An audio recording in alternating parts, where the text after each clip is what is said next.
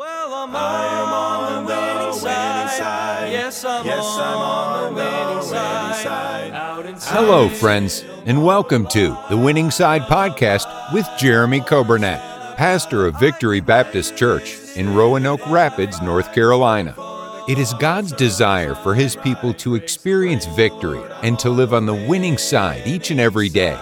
We are so glad that you have joined us today and pray you will be blessed as you listen to today's edition of The Winning Side with Pastor Jeremy Coburnett.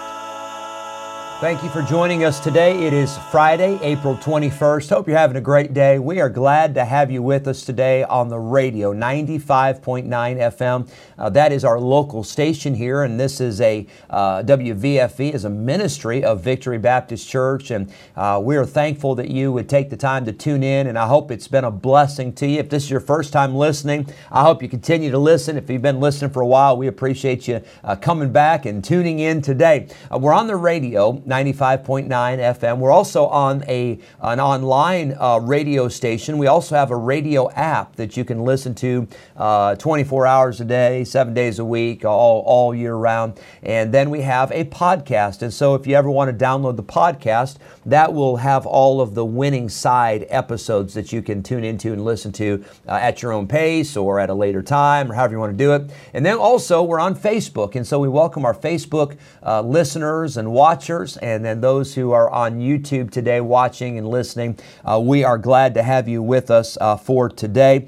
It's been a good week. I can't believe it's Friday, but the Lord has been so good. It's been a wonderful, wonderful week. Happy birthday tomorrow to Grant Morris. Grant, hope you have a wonderful day and a very happy birthday to you. We thank the Lord for you. Let's be in prayer. Pray for Sunday.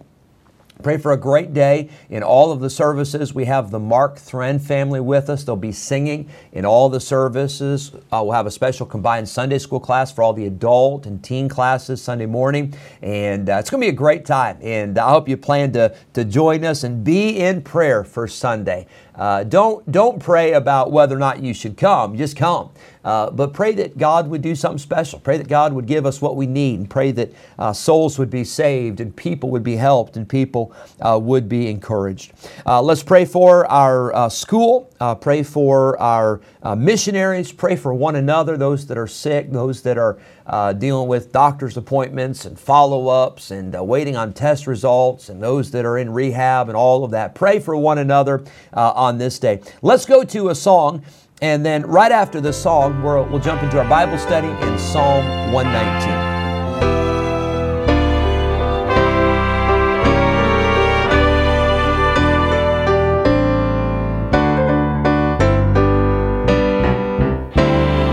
One day is victory, the next day I'm living with pain. 1 minute the sun is shining down, then it starts to rain. But I know a touch from God will quiet the thunder. I'll never get over the blood that I'm under. I'll never get over the blood that I'm under. I'll never wonder where I'll spend eternity. I realize what could have been that changed at Calvary. I'll never get over the blood that I'm under. Secure with Him in my heart, and no one can take that from me. I'm living life knowing that heaven is where I will be. When He saved my soul, no longer in sin did I wonder. I'll never get over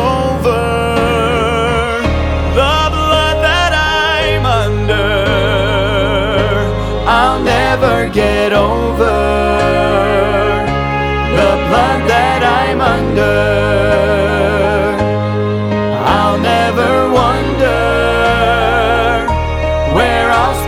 eternity, I realize what could have been.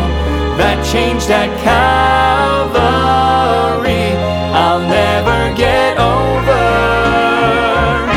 The blood that I'm under, I realize what could have been. That changed at Calvary, I'll never get over. The blood that I'm under, the blood that I'm under, the blood that I'm under.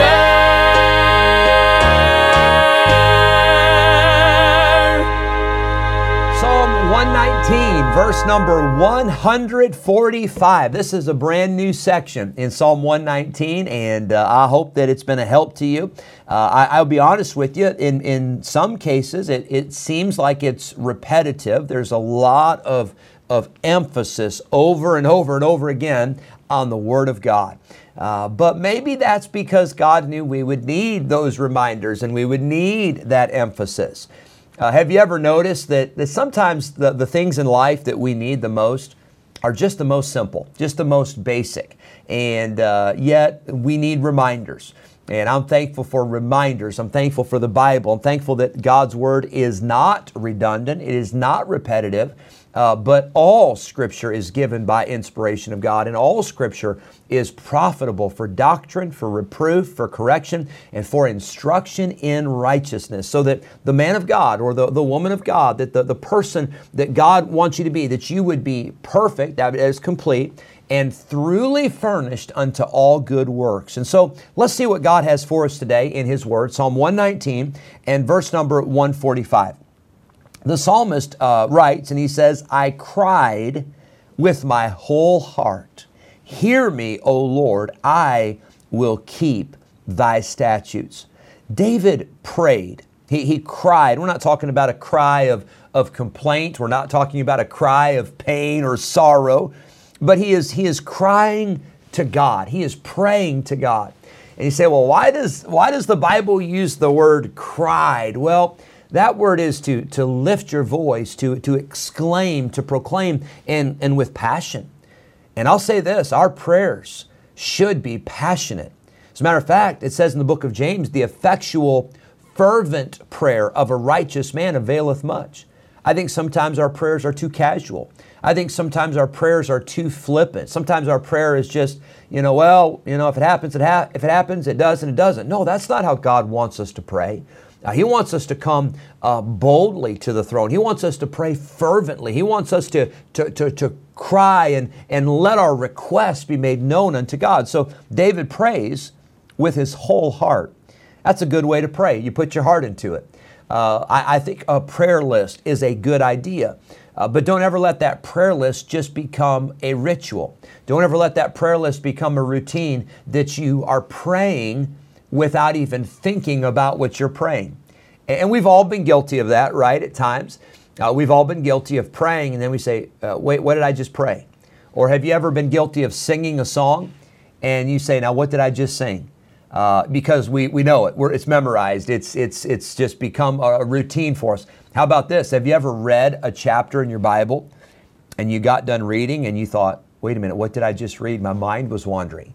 God wants us to pray. God wants us to cry out with our whole heart. Put your heart into it. Make it meaningful. Make it real. That's the way our devotional life ought to be. David was sincere. He was passionate. It doesn't say that he used all of his voice, although that wouldn't be wrong. It doesn't say that he used all of his might, but it says he used all of his heart. He put his heart into it. The Christian life ought to be lived from the heart. The Christian life is not just a life to be lived on the outside. Did you know robots can do that? Anybody can go through the motions, but a Christian, it ought to be genuine. It ought to be real from the heart. That's why Jesus said, I believe, thou shalt love the Lord thy God with all thy heart, soul, mind, and strength. God wants us to put our heart into it. Of course, God hears everything. God knows everything. But David here was seeking to get God's full attention. He said, I cried with my whole heart, hear me, O Lord. I will keep thy statutes. It's interesting sometimes with children, how they'll try to get your attention. Micah is our youngest, and this has been a few months back, but Micah was having a hard time with his 4 older sisters. He felt like he couldn't get a word in. So finally he raised his voice and he told his sisters, he said, it's my turn to talk, and he was trying to get the floor, trying to get them to be quiet so that he could say what he needed to say. Well, I'm glad that you don't have to try to get God's attention. You've already got God's attention. He's already listening. He already hears you. And He can listen to more than one person at a time. He can listen to every child of God pray at the same time and know exactly what you need and know exactly what you're praying. God hears and God answers prayer. I think about my daughter, Chloe. She is 7. And Chloe, at times, she'll be talking to you or whatever, maybe something's going on, and she'll say, Daddy, can I ask you something? Or, Daddy, can I tell you something, is what she'll say.